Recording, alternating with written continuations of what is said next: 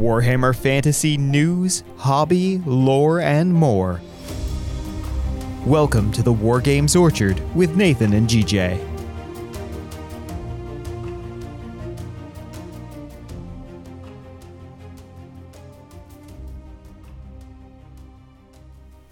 Speaking is silver. Silence is the result of a magical vow from which you cannot be released. This is the Wargames Orchard. Welcome to the show. It's GJ today with a solo episode. And today we're going to take a look at the Phoenix Guard of the High Elves. Before we do that, it's time for a bit of hobby discussion, which will tie in directly to the theme of the show. Not everybody needs a hobby. A hobby's supposed to pass the time, not fill it. I did absolutely nothing, and it was everything that I thought it could be. Now, as you probably know, especially if you've listened to the past few episodes, I've been working on a High Elf army. And as part of that army, I've also painted up a unit of 20 Phoenix Guard. 10 of them are of the old 4th edition models. There are 4 different poses. I only have 2 of them, but 5 of each pose. And the other 10 are the later 8th edition plastics. I don't have any of the 6th edition metal ones, but I think a unit of 20, at least for now, will suffice. These Phoenix Guard featured in 2 battles I recently fought and a Warhammer skirmish game. I already talked about the skirmish game a little bit on the last episode I did with Nathan. And you will know, if you've heard that the Phoenix Guard, they did very well, especially since we gave them their 4+ ward save. But in the end it was the Dark Elves that won the day. In the other battle that I fought, it was a larger battle, it was a 5th edition battle, and this one was against Emil. Emil is a good friend of the show, and he graciously invited me to come over to his place where I could admire his beautiful hobby room, his extensive collection, and we played a nice battle on a nice large table.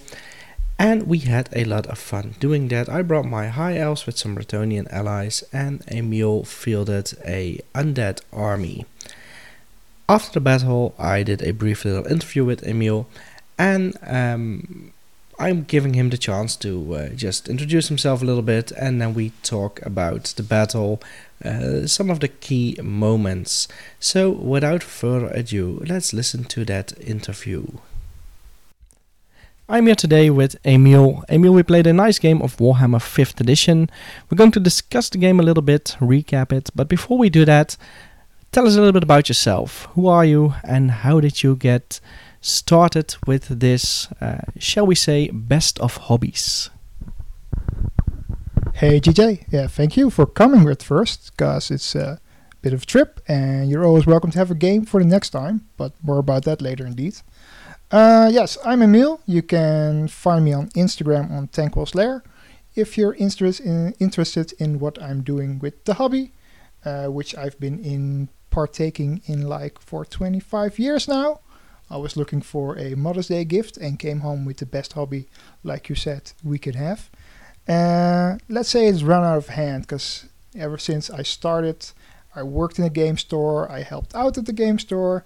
A couple of years ago, I stopped working there because my hobby wasn't my hobby anymore, but now I'm full on back in action with gaming, especially in 6th edition with friends of the podcast, Wout Jan mostly.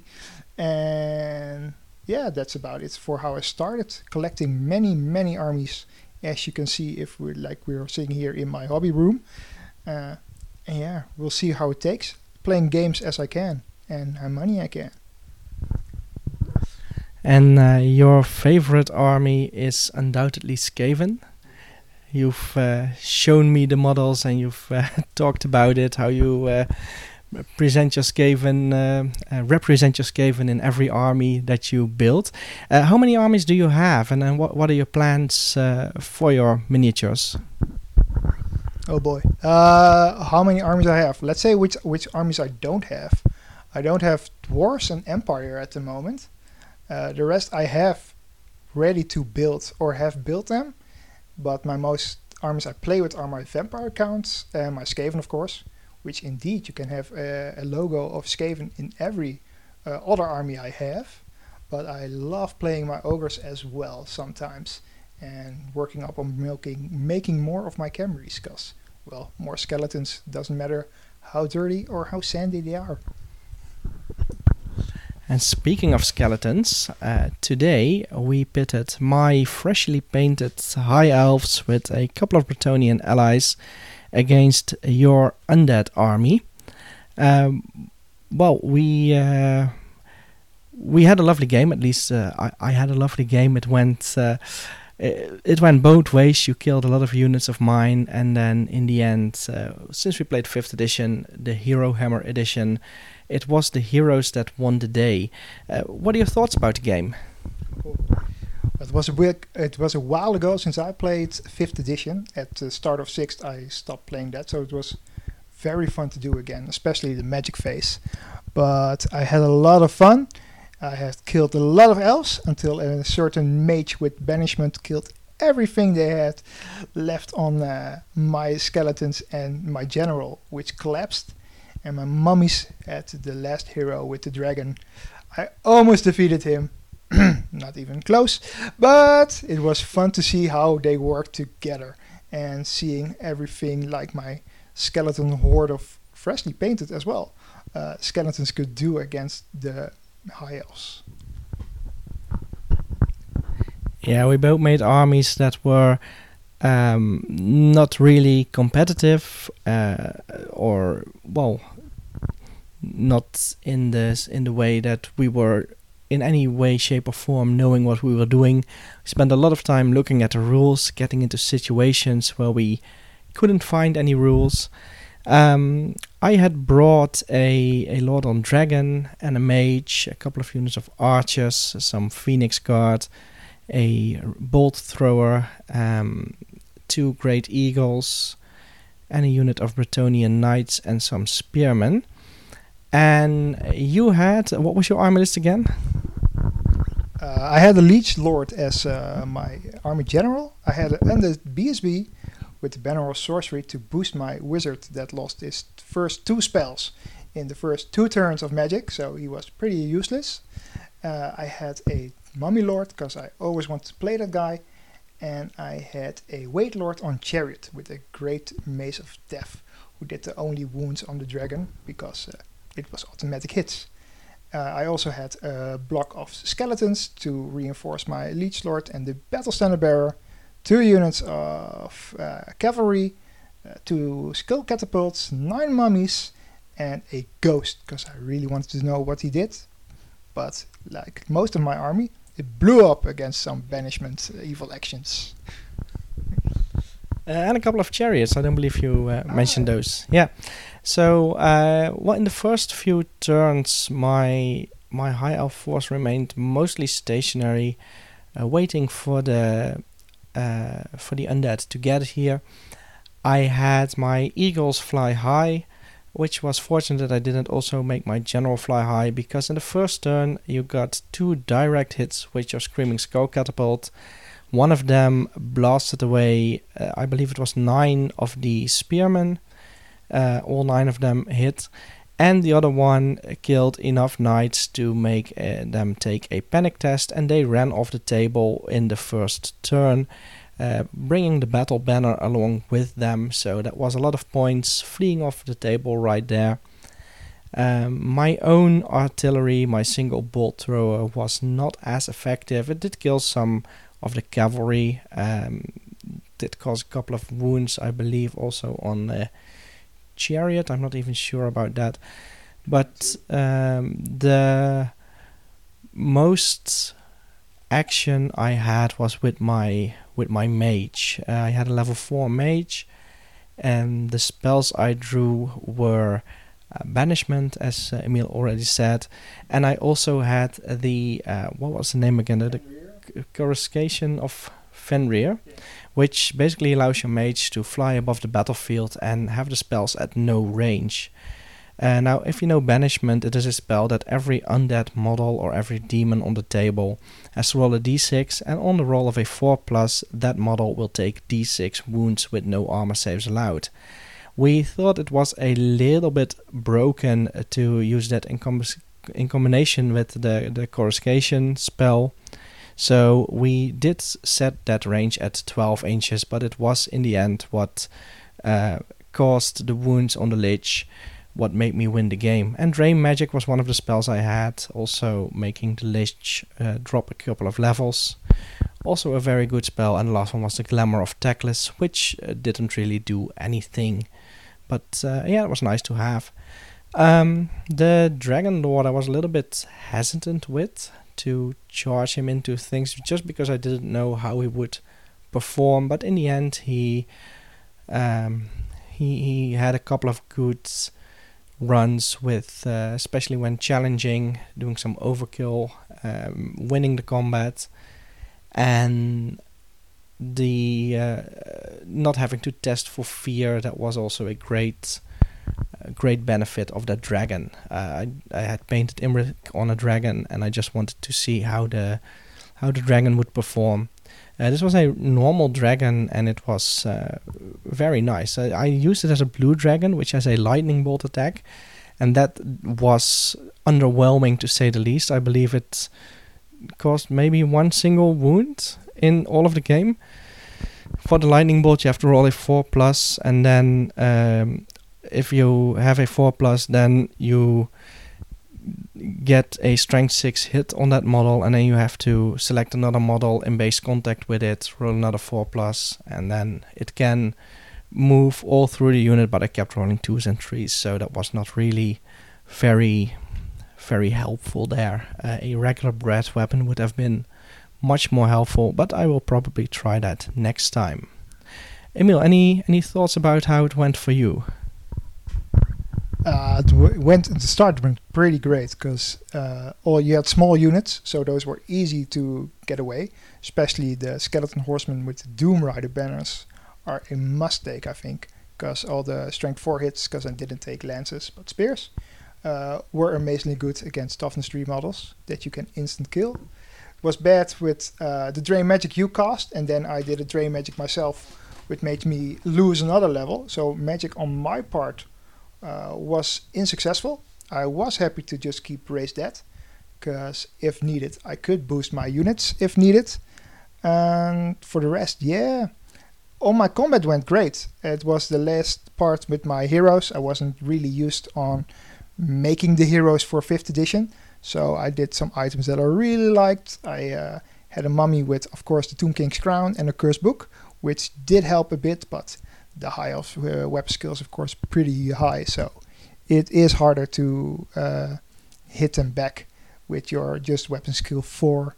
And for the rest, yeah, I think if I brought some more small shooting, that would have could be effective a little bit. But yeah, the Screaming Skull catapults were the mans of the matches. One held up Eagle for like 3 combat rounds in his own, and we had, of course, the lucky shots in the first 2 turns. I think nothing misfired. Everything was a direct hit I fired. The Bretonnian Knights having to flee, that was weird to see that it happened, but it was great, because yeah, Skull Checkers still do what they do every edition, like making sure you get a panic test for the opponent and make stuff flee if you're lucky. In this case, it was very lucky to see those knights run off the table, because they would have been a pain in my ass, if to be fair. And for the rest, yeah, it was getting used to. I'm hopefully gonna play some more this year, more of the 5th edition, because it was real fun. Loved the magic phase with the cards, even though I only had 1 spell in my second magic from off my magic phase. That was a bit sad, but I loved playing the game with magic cards again. So much fun to do, and just seeing how effective spells can be, and everything that goes around and involving with storing the cards and having items to do more with your magic. It was very fun. I may have to take some more wizards the next time, but I didn't want to go really spammy with a lot of wizards, because I don't like to spam units. I don't like to be too powerful with some things to make it unbalanced or not per se unfair, but I like to have a fun game. That's the most important thing. I think it's not important to win. I want to see what some units can do. I just wanted to bring the mummies. The mummies did absolutely nothing actually for me, but it was fun to see them on the table and pay 500 points for them and the character that did nothing, but it was scary to see from, oh, you were hesitant to charge with your dragon. And I think the dragon would have done a lot of trouble if they charged it in there sooner, or if it had a fire attack instead of an electric attack. It would have been really hurtful for them, but it was so fun to see, and a unit with 4 wounds is cool. I was happy to play with them and see them on the table perform. And the horsemen are a fun unit as well, because I built this army that we played with mostly for 6th edition to make a Heinrich Kemmler list from the Barrow Knights Barrow Weights list. But yeah, it was fun to see that they actually work, and all the models can be used for this edition very well, and surely we'll paint up more for our next game. Well, let's leave it at that. There will definitely be another game, maybe a rematch, or maybe we have some other armies that we want to pit against each other. This was great fun. Thanks for having me, Emil, and I hope to have many more games against you in the future. The most recent battle I played with my High Elves was an 8th edition battle against a Nurgle-only Demons army. And I made some tactical errors. I also had a bit of bad luck. This battle did not go my way, and it was pretty much clear from maybe turn 2 or 3 that I was not going to win this. The Nurgle army was led by Epidemius, which is a special character that allows you to count all the wounds caused by Nurgle units and Nurgle spells, and if you reach certain amounts, your Nurgle demons get buffs. They get extra toughness, extra wounds, they even get to reroll their ward save. I said extra wounds, but that's not true. Extra toughness, extra strength, and there's something else, and then they get to reroll their ward save. We rolled for which battle we were going to do, and we played the scenario where you are in a pass. The long table edges are impassable terrain, and you deploy along the short table edges. And that was where my first tactical error was. I had my troops all the way at the front of the deployment zone. The deployment zone is 24 inches in, and then you have 24 inches of no man's land, and then the last 24 inches are your opponent's deployment zone. I deployed all the way at the front, where Roland, who I played against, a good buddy of mine, he said after the battle, you should have deployed all the way at the back and just let me come at you. Which indeed I should have done. I relied too much on my high weapon skill, always strike first rerolls. I thought I could make a dent, but that extra toughness rerollable ward save was just too much to handle. My main unit was a block of spearmen. With them was a battle standard bearer with the banner of the world dragon, which gives you a 2+ ward save against anything magical, which is everything in the demon army. Even though that's a little bit broken to use, I didn't even really think about that when I picked this item. I just thought, oh well, that's a nice item to use. Let's just field it. And later I thought, or I learned that everything in the demon army has magical attacks, which I should have known, but I have forgotten. It was a little bit broken to use that. He could not make a dent in my unit, but likewise I was unable to cause much damage to his plague bearers. I had a couple of mages that were mostly useless. I had a level 4 mage with high magic. It caused some damage when I rolled high in the first turn, or maybe the second turn, high enough at least, that I could get a spell off where every model in the targeted unit takes a strength 4 hit, and that's a fire spell that keeps burning, and it has to be dispelled, otherwise at the end of every subsequent magic phase everyone in the unit takes another hit. This went on for a single round only before it was dispelled, and then my mage got into combat and he could not cast any of his useful spells anymore.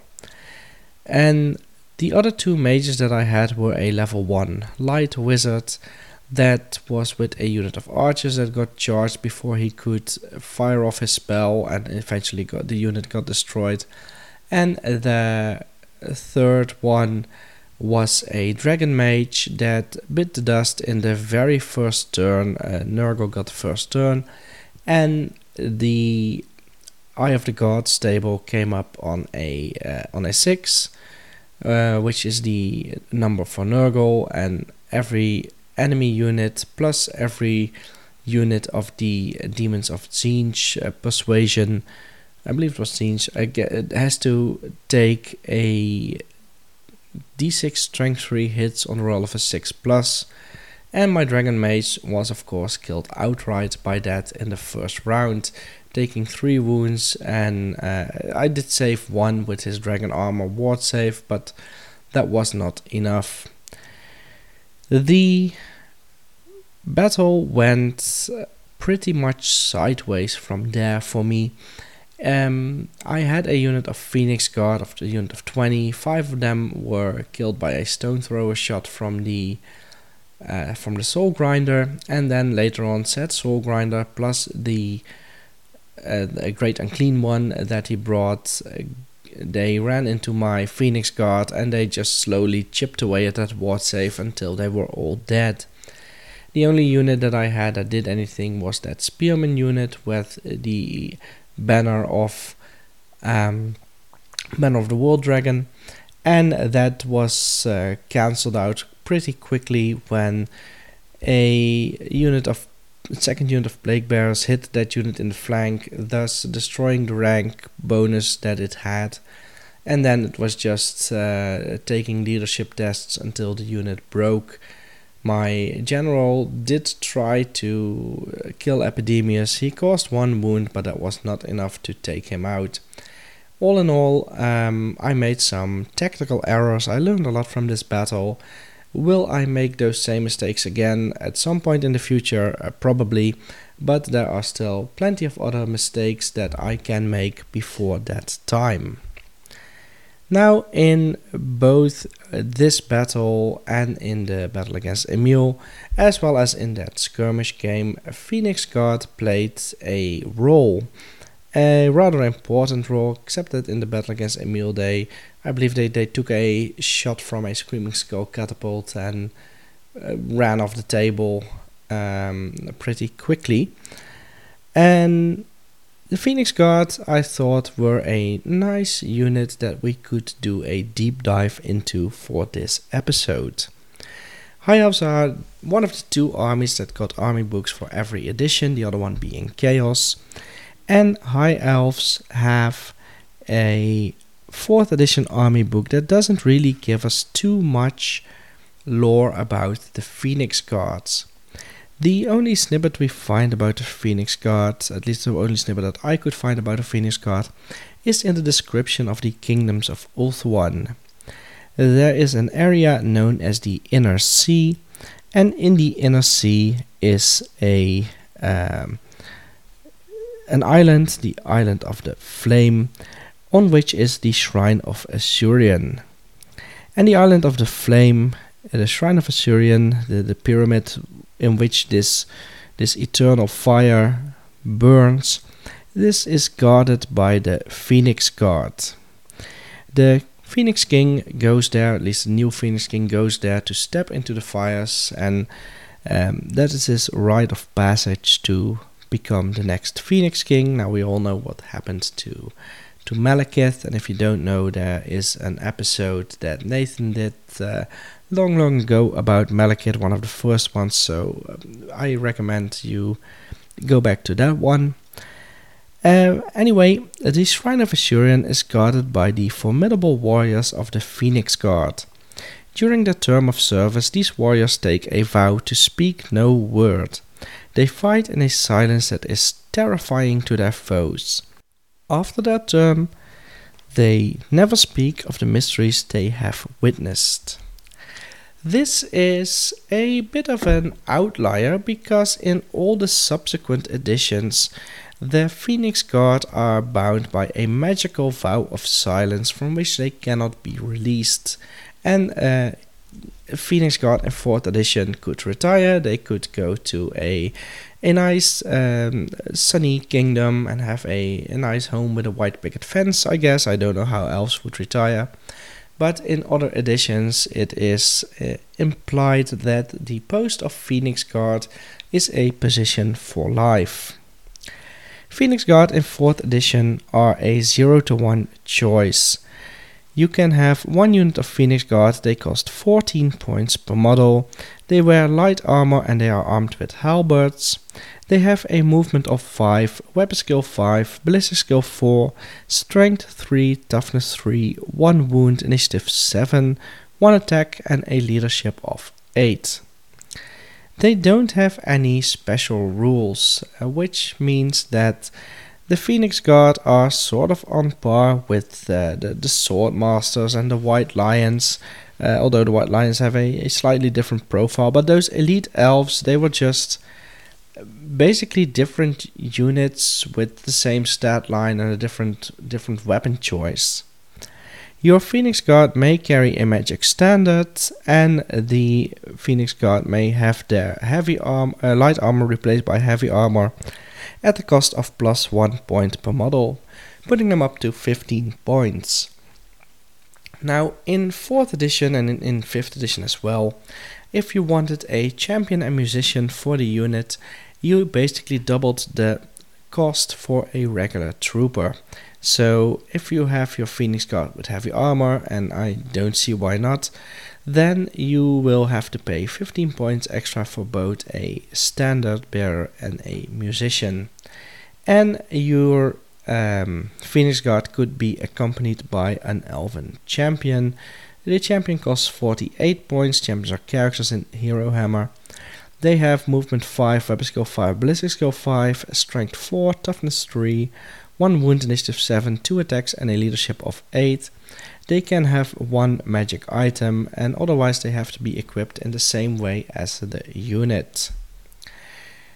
From the 4th edition book we go to the 5th edition book, and the 5th edition book gives us a little bit more information about the Phoenix Guard of the Shrine of Assyrian, as they are formally known in this army book. The Phoenix Guard are the hieratic guardians of the Shrine of Assyrian, the great pyramid temple on an isle in the Sea of Dreams. Inside the shrine it is said there lies the Chamber of Days, and that the histories of the Phoenix Kings past, present and future are written in words of fire upon stone. The Phoenix Guard do not utter a word, for it is forbidden for anyone who has seen the secrets of time to speak of them, and all who do so take a magical vow of silence from which they cannot be released. In battle they advance with an uncanny silence, wielding their weapons without shouts or cries, unnerving the enemy by their quiet courage.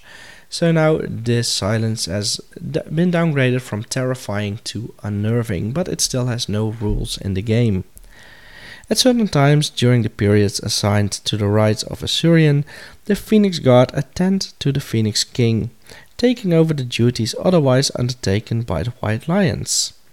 At other times they serve those whose ceremonial duties bring them to the shrine, and they travel to the cities of Ultuan during the festivals of the Elven God. Most famously, they accompany the newly chosen Phoenix candidate and attend him as he enters the Flame Eternal, which marks his rebirth as the Phoenix King. They also carry the body of the dead Phoenix King to the White Ship at the time of his passing, appearing suddenly and without prior warning at the time of his death. Phoenix Guards have the same profile in 5th edition as they had in 4th edition, and they cost the same number of points. They have access to the same upgrades. Phoenix Guard are still 14 points, 15 points if you give them a magic, they can still have a magic banner. They cost 15 points if you give them their heavy armor, and they are still a 0 to 1 choice. Phoenix Guard in 4th and 5th edition fall under regiments, and the High Elf army is comprised of characters up to 50%, at least 25% of regiments, and these include basically all your elven troops except war machines. War machines are a separate category, monsters and allies are a separate category, and all of these can comprise up to 25% of your army. Now things change a little bit when we get to 6th edition. In 6th edition we have, contrary to the other editions, no really recycled pieces of information. Some of the things I just read out from the 5th edition army book are recycled verbatim in the 7th and 8th edition army book. Some stuff has been added there. But in 6th edition there is the description is the same, but it is now written from the perspective of the elves. The Phoenix Guard have a slightly different profile in 6th edition than they had in 4th and 5th edition. They are still movement 5, weapon skill 4, ballistic skill 4, strength 3, toughness 3 and 1 wound. The initiative has dropped from 7 to 6. They are still at 1 attack, and their leadership has been increased from 8 to 9. Seeing as how important leadership is over initiative, especially in 6th and later editions, I don't really mind this change at all. Phoenix Guard have the special rule Cause Fear. They fight in utter silence, bound by their magical oath, and this causes the enemies to fear them. I always thought, even back in the day, that was a bit of a silly reason to be afraid of elves. At least goblins have a good reason to be afraid of elves, because they stink funny, but they are afraid of all elves. However, I don't see why somebody who is silent on the battlefield would be more unnerving than, say, a Chaos Marauder shouting, coming at me with his axe above his head. All High Elves in 6th edition have the special rule Stoic, which I should mention probably, which is that when the High Elves are fighting a Dark Elf army, all High Elves are immune to panic. Phoenix Guard cost 15 points, they've got a slight points increase, but that is only because heavy armor is now standard, it is now included. They are still a 0 to 1 choice, and Phoenix Guard are now rare units. In 6th edition you had to pay a set number of points for a musician, a standard bearer and a champion. These are respectively 7, 14 and 14 points. Your standard bearer can have a magic banner worth up to 50 points, and in the Hero Hammer era you could just select one magic item, and there was no points limit to it. You basically had magic item slots. Now you have magic items with point limits, slots and point limits. And the Keeper of the Flame may choose up to 25 points of magic items, so he could even have multiple if you would want that. The 7th edition didn't really see much change for the Phoenix Guard, at least in terms of profile, rules and points cost. They did get a few extra rules. We'll get to that in a moment. I do want to read out a few passages that are included in the 7th edition army book that were not included in the 5th edition army book that I read out earlier.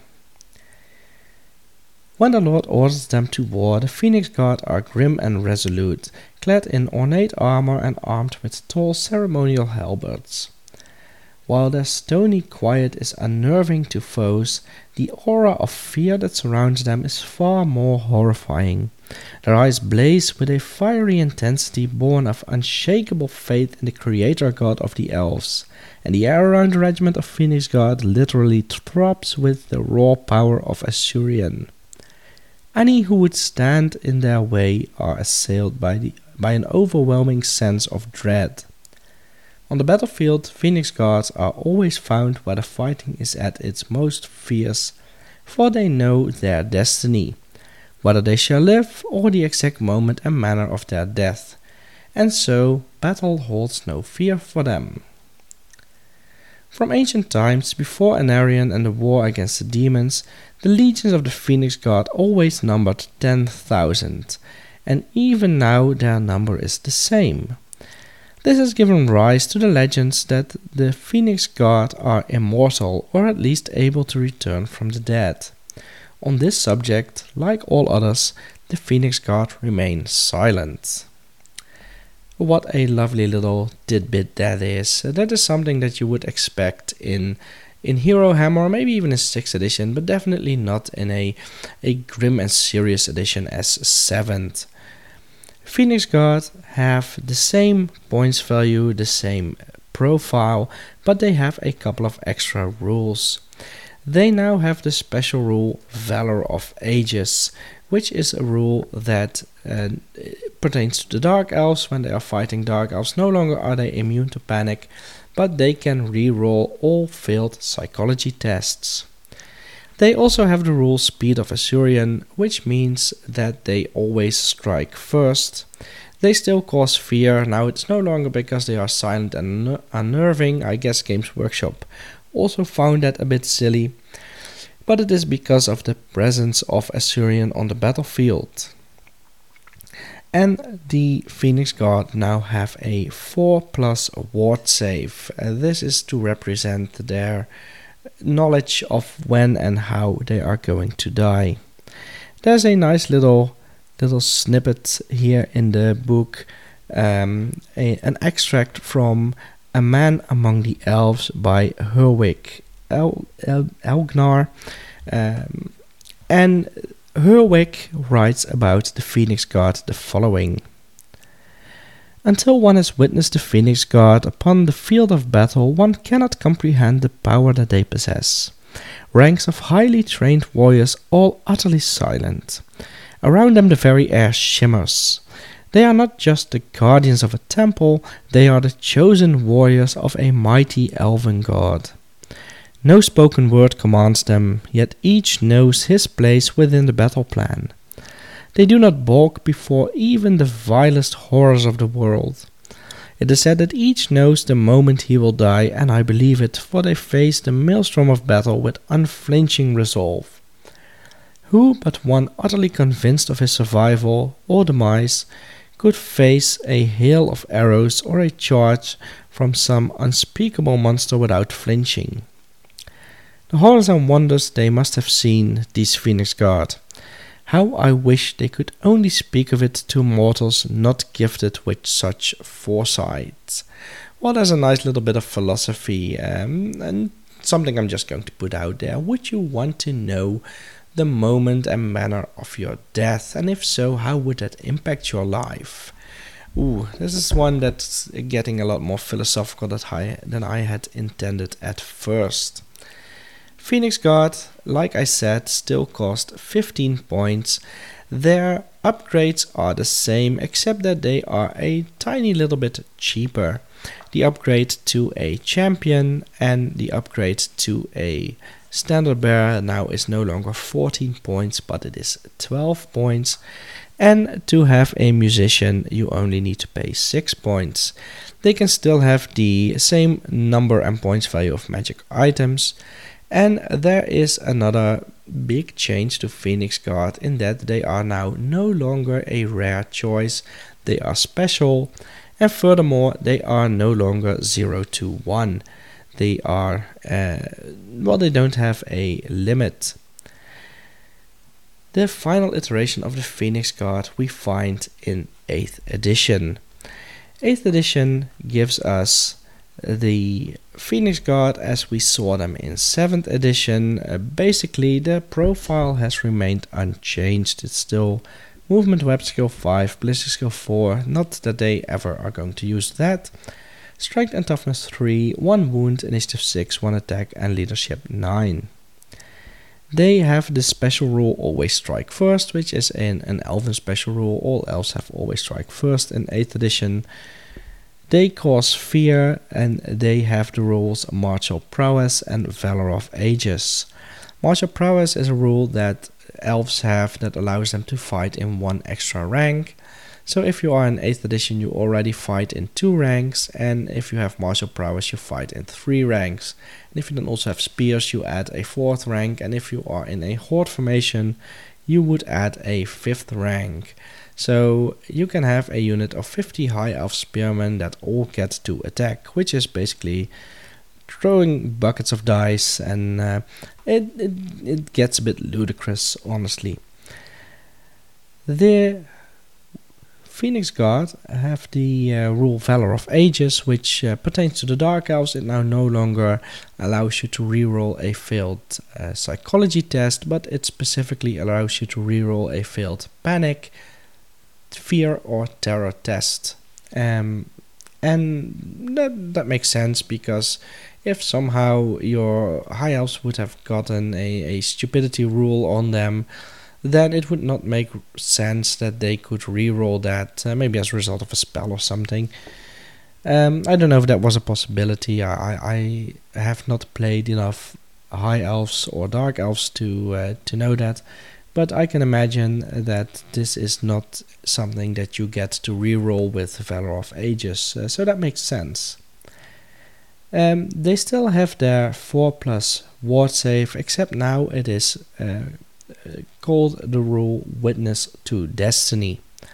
There are more models that have the rule Witness to Destiny, and the Witness to Destiny rule just says you have a 4+ ward save.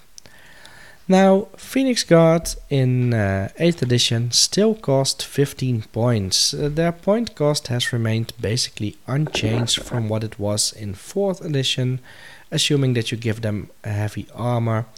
All the Phoenix Guards that I mentioned so far from 6th, 7th and 8th edition have heavy armor and they carry halberds. Phoenix Guards are now still a special unit. They are still no more 0 to 1. You can have multiple units of Phoenix Guard. They can still have the upgrade for champion, musician and standard bearer, and each of these is 10 points. And the champion can have magic items up to 25 points, and the Phoenix Guard unit may have a magic standard worth up to 50 points. Now, before we leave the Phoenix Guard in 8th edition, you also had a Phoenix Guard Lord level character, which was the Chosen of Asuryan. The Anointed of Asuryan. The Chosen of Asuryan is the chapter title, if you can call it that, in which the Phoenix Guard and the Anointed of Asuryan are described. The Anointed of Asuryan costs 210 points, and like I said, he is a Lord level character. He has a halberd and heavy armor. His stats are movement 5, web skill 7, ballistic skill 6, strength 4, toughness 3, 3 wounds, initiative 8, 3 attacks and leadership 9. He has the special rules always strike first, a blessing of Asuryan, which is a special rule pertaining only to him. All models in a unit that contain an Anointed of Asuryan have a 6+ ward save and the immune to psychology special rule. So this is one of the lords that you would probably not put in your Phoenix Guard because they already have that 4+ ward save, which he himself has as well. He has the rule Witness to Destiny. He causes fear, he has a magic resistance of 2, and he has the rules Martial Prowess and Valor of the Ages that all the High Elves have. For his options, he can take magic items up to 100 points, and he can ride either a Flamespire Phoenix or a Frostheart Phoenix. Now, since we are talking about the Phoenix Guard, it might be nice to dive into these phoenixes. You can feel them as separate monsters. They can't have any upgrades, but they do have their own set of special rules, each of them. The Flamespire Phoenix, whether as a mount or as a lone monster, as a rare unit, costs 225 points, and the Frostheart Phoenix costs 240 points. The Flamespire Phoenix has a movement of 2, weapon skill 5, ballistic skill 0, strength 5, toughness 5, 5 wounds, initiative 4, 3 attacks, and a leadership of 8. It is a monster, and it has the special rule Fireborn, flaming attacks, fly, large target, and terror. Fireborn is a special rule that is in the High Elf army book, and the special rule Fireborn says that any unit with this rule has a 2+ ward save against wounds caused by flaming attacks. Makes sense that if you are comprised of flames yourself, then flaming attacks don't really do much. The Phoenix is attuned to magic. A model with this special rule has a 5+ ward save, and its close combat attacks are magical attacks, so basically the same as what a demon has.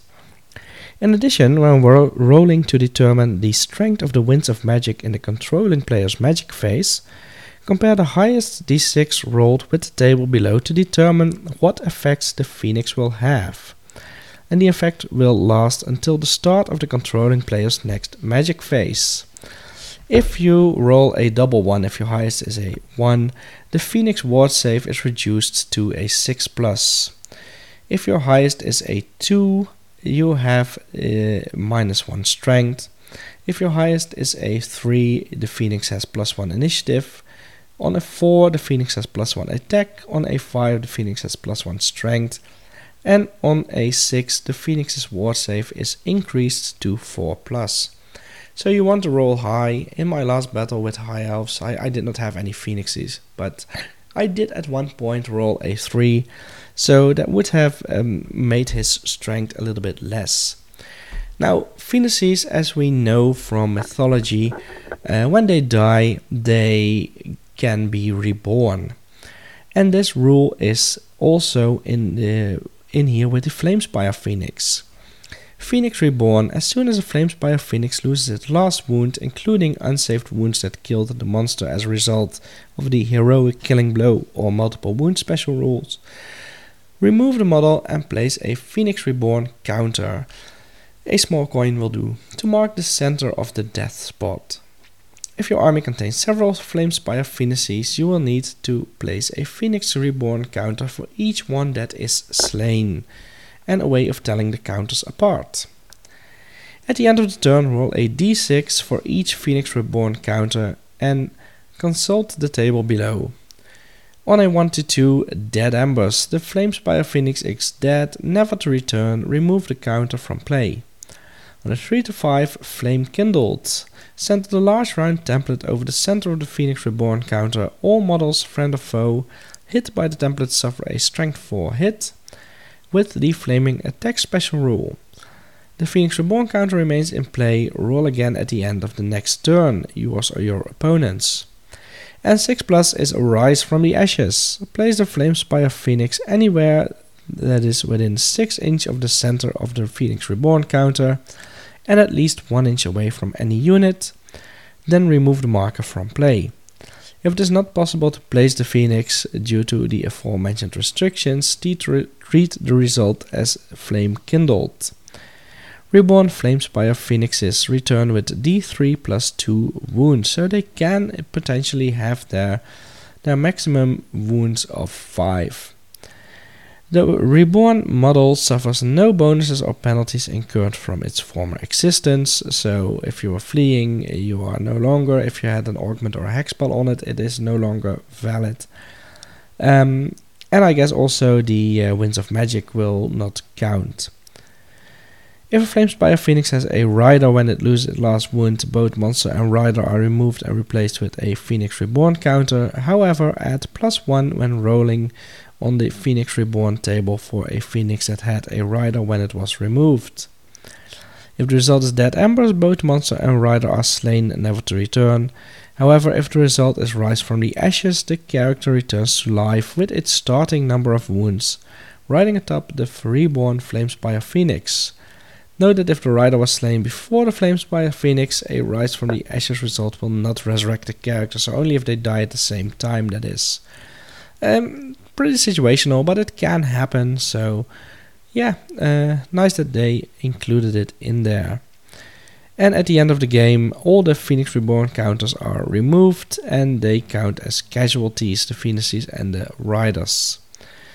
One last rule it has is Wake of Fire. If a Flamespire Phoenix moves over one or more unengaged enemy units in the remaining move's subphase, you can choose one of those units. That unit suffers d6 strength 4 hits, plus an additional d3 hits per rank after the first. These hits have the Flaming Attacks special rule. I have several of these Phoenixes, but I have not painted them up yet, and I'm curious to see how they will fare in battle. Maybe I will take a break from painting High Elves in the near future, but these might be some of the units that I would like to include for a future 8th edition battle. The Frostheart Phoenix is also worth mentioning. The Flamespire Phoenix, when it ages, its body cools and even begins to sap heat from its surroundings. Finally, the plumage that once blazed with fire grows heavy with frost and ice. And once this occurs, you have a Frostheart Phoenix. They are movement 2, weapon skill 6, ballistic skill 0, strength and toughness 6, 5 wounds, initiative 3, 4 attacks, and a leadership of 9. Most of these stats are increased compared to the Flamespire Phoenix. They have an extra weapon skill, an extra strength, an extra toughness. They have the same number of wounds, one less initiative, but one more each of attack and leadership. They have the rule attuned to magic, so what happens with the Flamespire Phoenix also happens with the Frostheart Phoenix when you have the magic phase dice that you roll. They have the rule Fly, Large Target and Terror, but instead of the fiery Wake, they have Blizzard Aura. Any unit in base contact with the Frostheart Phoenix has the Always Strikes Last special rule and suffers -1 to its strength to a minimum of 1. And it has the rule Natural Armor. A Frostheart Phoenix is protected by a thick coating of ice, granting it a 5+ armor save. Pretty nice to have that extra save on there. I think I would rather have that Reborn rule just because of the extra table that you get to roll on, but yeah, this one is nice too. That is it for the regular Phoenix Guard and for the Phoenix Guard Lord, the Anointed of Asuryan. Before I let you go though, there is one special character that we have to look at. That is Caradrian, the captain of the Phoenix Guard. Caradrian starts in the 4th edition, not in the 4th edition, in the 5th edition High Elf Army book. He is a 73 points character. He has a movement of 5, weapon skill 5, ballistic skill 5, strength 4, toughness 3, 1 wound, initiative 7, 2 attacks and a leadership of 9, which is your basic elven captain, so your champion level character.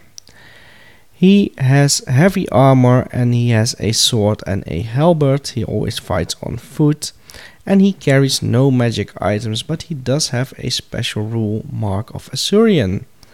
If Caradrian is killed in hand-to-hand combat, he will speak for one final time in his life and call for Asuryan with his dying breath. This will summon the wrath of the god upon his slayer. The model that killed Caradrian must take an immediate leadership test or be slain by the wrath of Asuryan, regardless of wounds or any saves. Now, I think most characters, most models that slay Caradrian would probably pass their leadership test, especially if they are models that you want dead. But on the off chance that you meet this Blender Chaos Lord, always challenge when you have this character here. There's a little bit of lore about him too. Caradrian of Earthane was the son of a great merchant prince. Handsome, rich, powerful and arrogant, he was the archetype of the jaded high elf aristocrat. He was uncaring and self-indulged, proud and vain. Basically, I guess like all elves are. Can you tell already that I'm not a high elf player? At least not historically.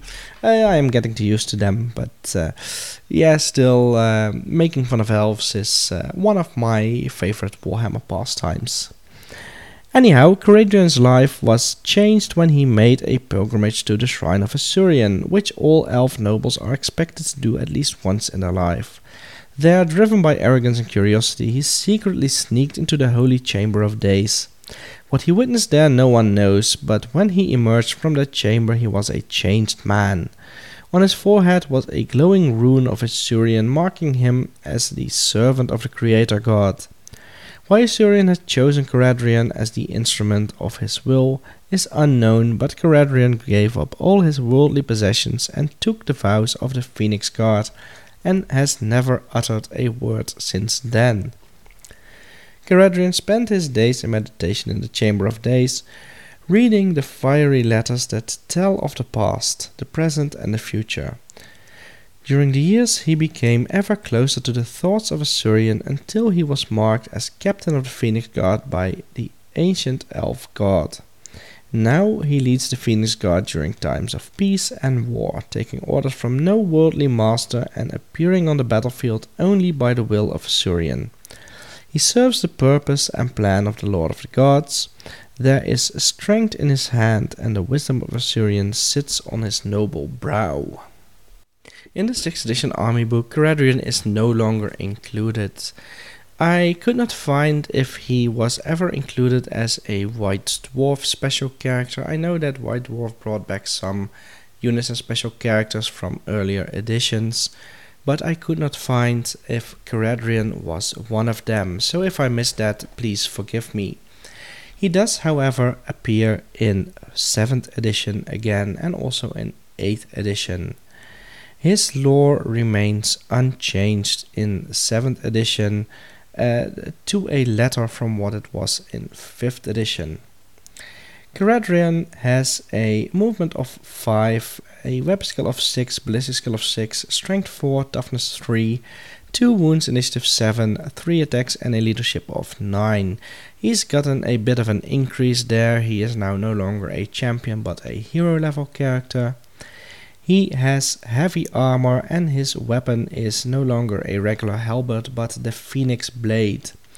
He's got the special rules Valor of Ages, Speed of Asuryan, Cause Fear, and the 4+ ward save that all Phoenix Guard have in 7th edition, and on top of that he has Magic Resistance 3.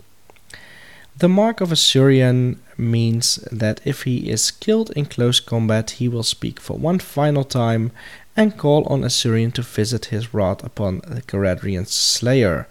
That remains unchanged, but the effect is a little bit different now. The model that killed Caradrian immediately suffers d6 wounds with no armor saves allowed. And his magic weapon, the Phoenix Blade. It is a halberd. The ancient halberd was enchanted for the captain of the Phoenix Guard, Cor Balin. All attacks made with the Phoenix Blade are flaming attacks, and in addition it causes not 1 but d3 wounds against the enemy models with unit strength 2 or greater.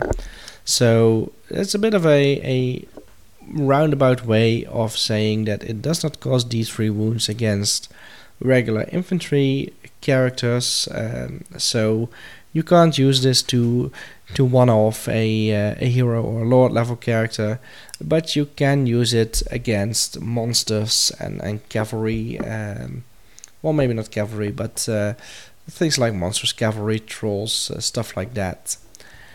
Caradrian is a hero level character. He costs 175 points, and he has no other upgrades that you can buy for him. Now in 8th edition we see the lore of Caradrian fleshed out a little bit more. He is still the arrogant lordling that he was in his youth, and his life still changed when he made a pilgrimage. He still spends his days in meditation, reading, and here is where the lore gives us a little bit of extra information. Caradrian spends long days in secluded meditation, reading the fiery letters that tell the past, present and future. At other times he stands atop the wall of the shrine, his keen gaze scouring the lands of Ulthuan. Indeed, it is said that no event is so small as to evade Caradrian's gaze, and no sound small enough to escape his hearing. Some have accused him of harnessing the prophecies of Assyrian in order to influence the future, a transgression against the Creator God ranked among the highest of blasphemies. However, the truth of the matter is that Caradrian simply notices things that others do not, and has no prattling tongue to distract him from matters of greater import. Over his long years of study and contemplation, Caradrian has become ever closer to the thoughts of Assyrian until finally the hand of the Creator marked him as the captain of the Phoenix Guard. Now he leads the devoted guardians of Assyrian during times of peace and war. There is divine strength in his hand, and the wisdom of Assyrian sits upon his noble brow. Caradrian normally fights at the head of the Phoenix Guard as befits his rank, but sometimes conducts the battle from the back of Ashtari, oldest and wisest of the phoenixes of the Flamespire. Theirs is a bond that goes back centuries to Caradrian's earliest days of service. At the Battle of Fineval Plain, Ashtari picked an unequal fight with the Black Dragon Korzarandar, and it was only Caradrian's intervention that rescued the Phoenix from a grisly fate. Since those days, both Ashtari's flames and impetuousness have faded to naught, but his loyalty to Caradrian burns as brightly as ever. Caradrian has Movement 5, Weapon Skill 6, Ballistic Skill 6, Strength 4, Toughness 4, 2 Wounds, Initiative 7, 3 Attacks and Leadership 9 in this edition, which I believe makes him unchanged from his 7th edition iteration, at least in terms of his profile. And Ashtari he has the profile of a Frostheart Phoenix, I believe, Movement 2, Weapon Skill 6, Ballistic Skill 0, Strength and Toughness 6, 5 Wounds, Initiative 3, 5 Attacks and Leadership of 9, giving him an extra attack above a regular Frostheart Phoenix. Caradrian is an infantry special character, and he may be going into battle on his Frostheart Phoenix, which is then of course a ridden monster. Caradrian has these special rules: always strike first, fear, magic resistance 1, martial prowess, valor of ages and witness to destiny, apart from the magic resistance, the same as all the Phoenix Guard have. And he has the Mark of Assyrian. If Caradrian is slain in close combat, the unit that killed him immediately suffers D3 wounds with no armor saves allowed. These wounds are distributed as for shooting attacks. Any wounds inflicted count towards combat results, and if Caradrian is killed in a challenge, then only his opponent takes these wounds. Any excess wounds caused by the Mark of Assyrian count towards overkill. That is, I think, a little bit worse than it was. Maybe even... Well, I don't know how I feel about this rule. It's not really devastating or anything, not really changing. Maybe it's best to keep this character alive after all, because even the leadership test or the D6 wounds no armor save, D3 wounds no armor save, it's all a bit meh, if you know what I mean. His special rules for the Phoenix are the same as any Frostheart Phoenix, and his magic item is the Phoenix Blade, the same as it was in 7th edition. It is a magic weapon. Close combat attacks are resolved at +1 strength and have the flaming attacks and multiple wounds D3 special rules. It is no longer classified as a halberd, but it is basically the same halberd as he had, except now it does D3 wounds against everything, even man-sized models. Caradrian is still a hero level character.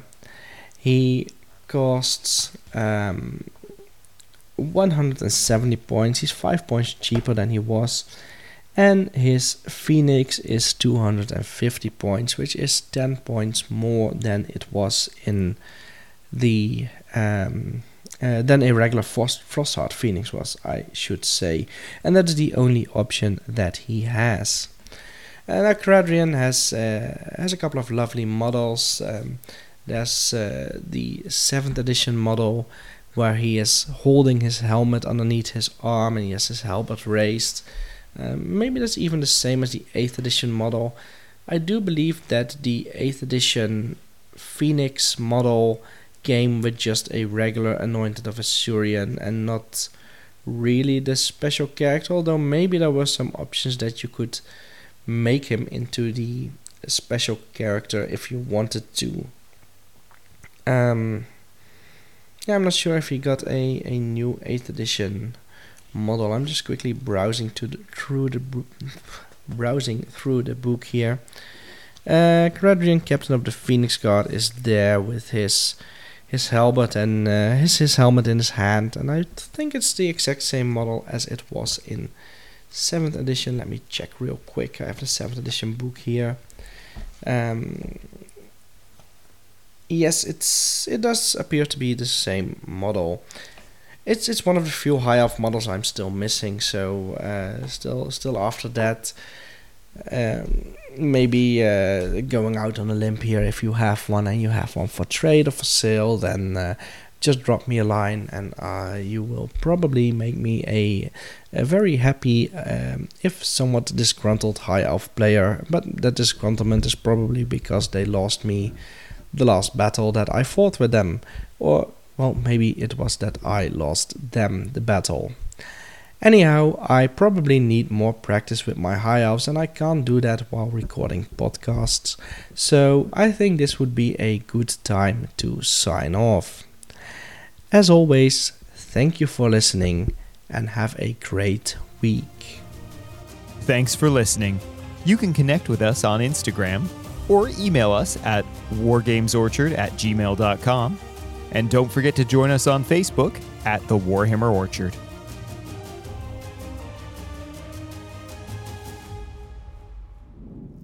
Know ye now, the time of mortals has come to an end.